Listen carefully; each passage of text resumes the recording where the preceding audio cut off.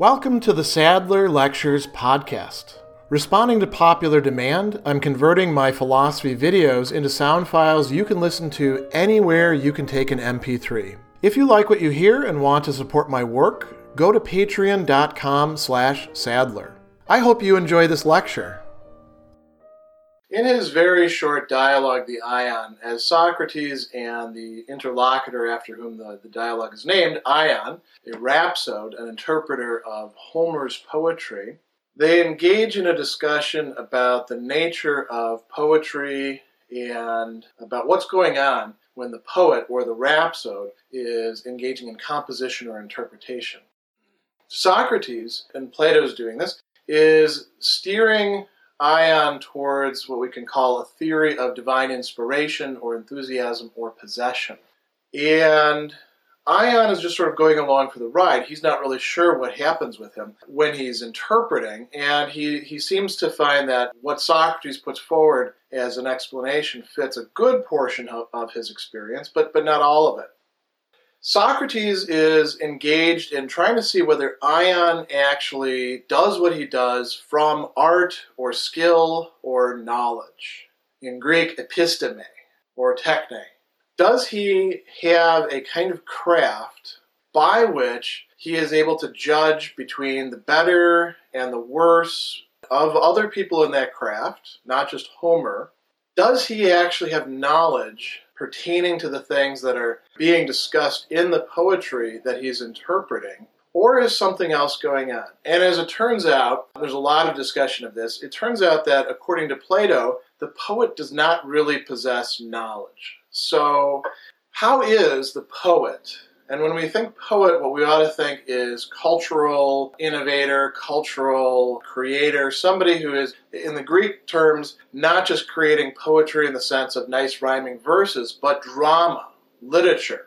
In our time, the poets would include not only the writers, but also the filmmakers, TV producers, and writers. I suppose musicians as well, since they write their own lyrics and they put those in that. So imagine all of that involved in this Greek discussion. So the question is, they're able to have some effects. They're able to speak or to produce cultural artifacts that are very moving, that audiences actually like, that audiences feel tell them something, that communicate a certain kind of truth. And how are they doing that? If they're not doing that by knowledge, then what are the other possible alternatives? Maybe they're just lucky. That's not one that Socrates considers in this. Again, it helps to know a little bit about the ancient Greek context. Poetry, at least some of the poetry, was carried out in relation to religious rituals and festivals, particularly comedy and tragedy, which were written originally as poetry. Homer and Hesiod and some of these older poets are writing about the gods, so they're already connected with what you could call theology in general for the Greeks, that is discourse about God or the gods. And even the lyric poetry, we have hymns to particular deities that were used probably liturgically in some cases. What's going on with that? Well, one thing that's sort of suggested by all this connection with the divine is the poet is actually inspired by something divine. So if they're not using strictly human capacities that are acquired by reason and by practice and training of art or skill or science or knowledge, then they're using something that's above that, and it would make sense then why a poet can only speak about certain things, or why some poets only produced one good piece of poetry. Other poets, produced many good pieces of poetry, but they worked within this genre or that genre or that genre. And for the Greeks, it wasn't just a matter of genre. It was also a matter of the very meter of the poetry that you were writing. So the kind of meter that you're using, what I mean by that is how the line goes. Think about rap music and how rap music uses meter. The way that the lines go is determined by the kind of poetry that you're doing. So epic poetry is different than lyric poetry, is different than tragedy, is different than comedy, not only because of the subject matter, but because of the very way in which the words are arranged together. So why is it that some poets are able to do this, but not this? Why is it that some poets can treat certain themes but not others? Why is it that interpreters, instead of being able to interpret the entire corpus of Greek poetry and say whether somebody is speaking well or speaking poorly, not only in Homer, but in Archilochus or in Solon, or pick whoever you like, Hesiod, why is somebody like Ion only able to interpret Homer successfully? Well, if it's a matter of divine inspiration, that would make sense. And Socrates uses a metaphor to explain this. He talks about magnets. And as you all know, because you've experimented with magnets probably when you were kids, if you have a magnet and then you have a piece of iron or steel, and I think there's one other element that is magnetic as well, and you click the magnet to the piece of steel, the magnetism is transferred in part, although more weakly, to the piece of steel or piece of iron, and that can pick up another one. Now imagine you have a magnet and you have rings, iron rings, and you click one here, and now you click another one here, and now you click another one here. The rings can be suspended, depending on the power of the magnet, pretty far down. And they're not linked together. What's holding them together is the power of the magnet.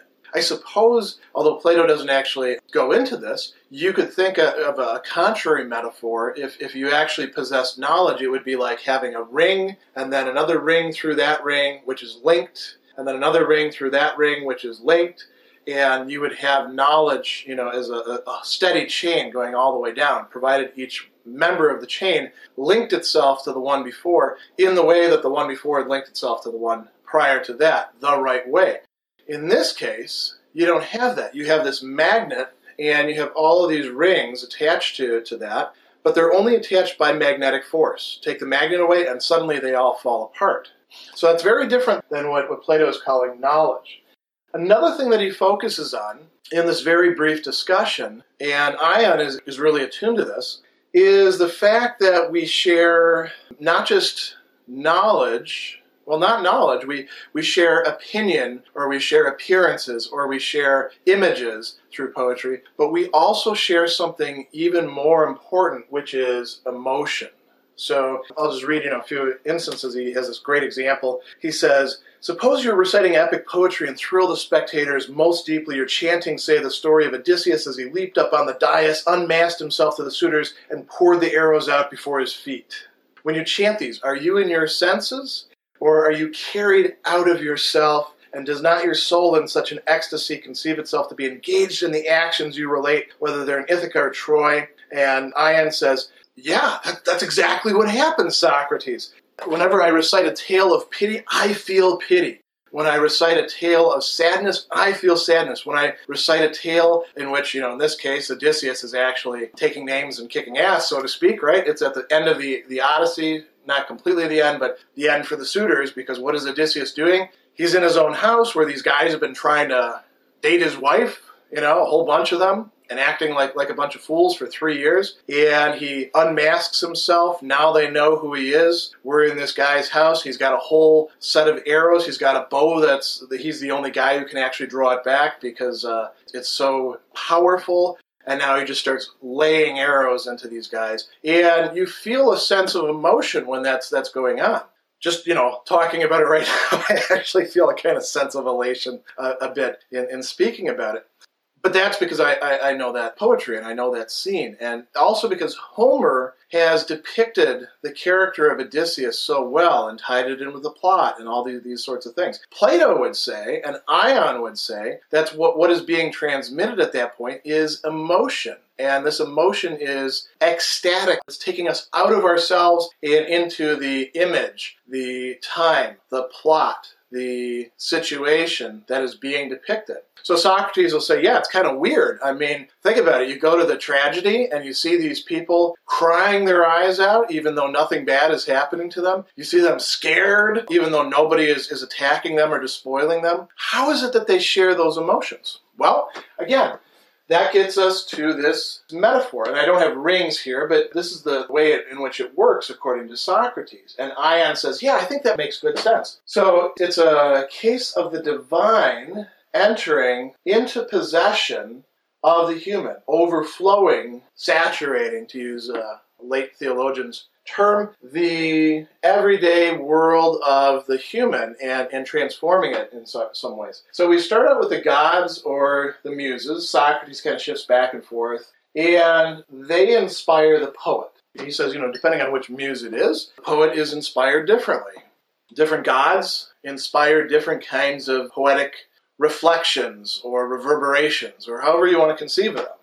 And so the poet then writes, communicates, speaks as sort of a mouthpiece of the god. Not in the same way that a soothsayer or a seer or somebody like that in ancient Greece would, or a prophet if you think about that in the Old Testament term, but the poet is being inspired by the gods. He's being sort of taken out of himself, shown things, made to feel things, and then he tries to put that down in verse in one way or another. Once you've got poetry, now you can have interpreters, and Homer did indeed have many interpreters by the time that Plato is writing, and they would compete against each other for who could be the best interpreter. And part of that meant being able to recite the poetry really well, and that does take something. I mean, if you've ever tried to, sing a song that you already know, you know that if you can't relate to the song, it's hard to sing it well. Likewise with poetry, if you read poetry and it's just a bunch of words to you, even if you memorize the verses, it's not really going to come across. It works that way with music too. You practice a piece, and if you can't find something in that piece that you latch onto, you can't interpret it very well,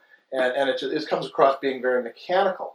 But when you are actually an interpreter who is able to receive the flow of inspiration or enthusiasm from the poet who got it from the god, then you're able to continue that process. You are the next link in that chain. And then you can transfer that to the audience. Now, Socrates doesn't talk about the need for the audience to be cultivated in any way.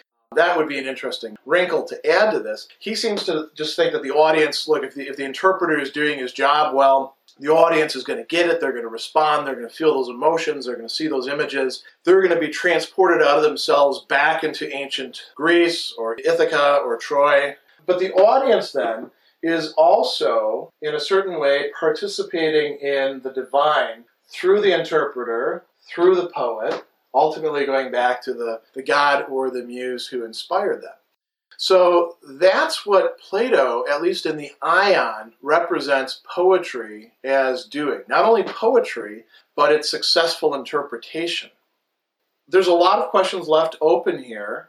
Does this match up with everything else that Plato says about poetry throughout the rest of his corpus? Perhaps not, but we don't need to worry about that here. It's enough to understand, if you want to take away one thing from this, remember that metaphor of the rings, the magnet, the next ring is the poet, the next ring is the interpreter, and the next ring is the audience. All of them suspended by the magnetic force, the divine force coming through them and flowing into them, allowing there to be a continuity there.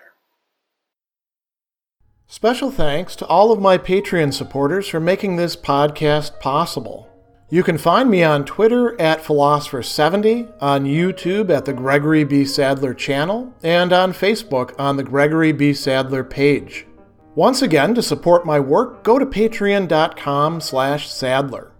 Above all, keep studying these great philosophical works.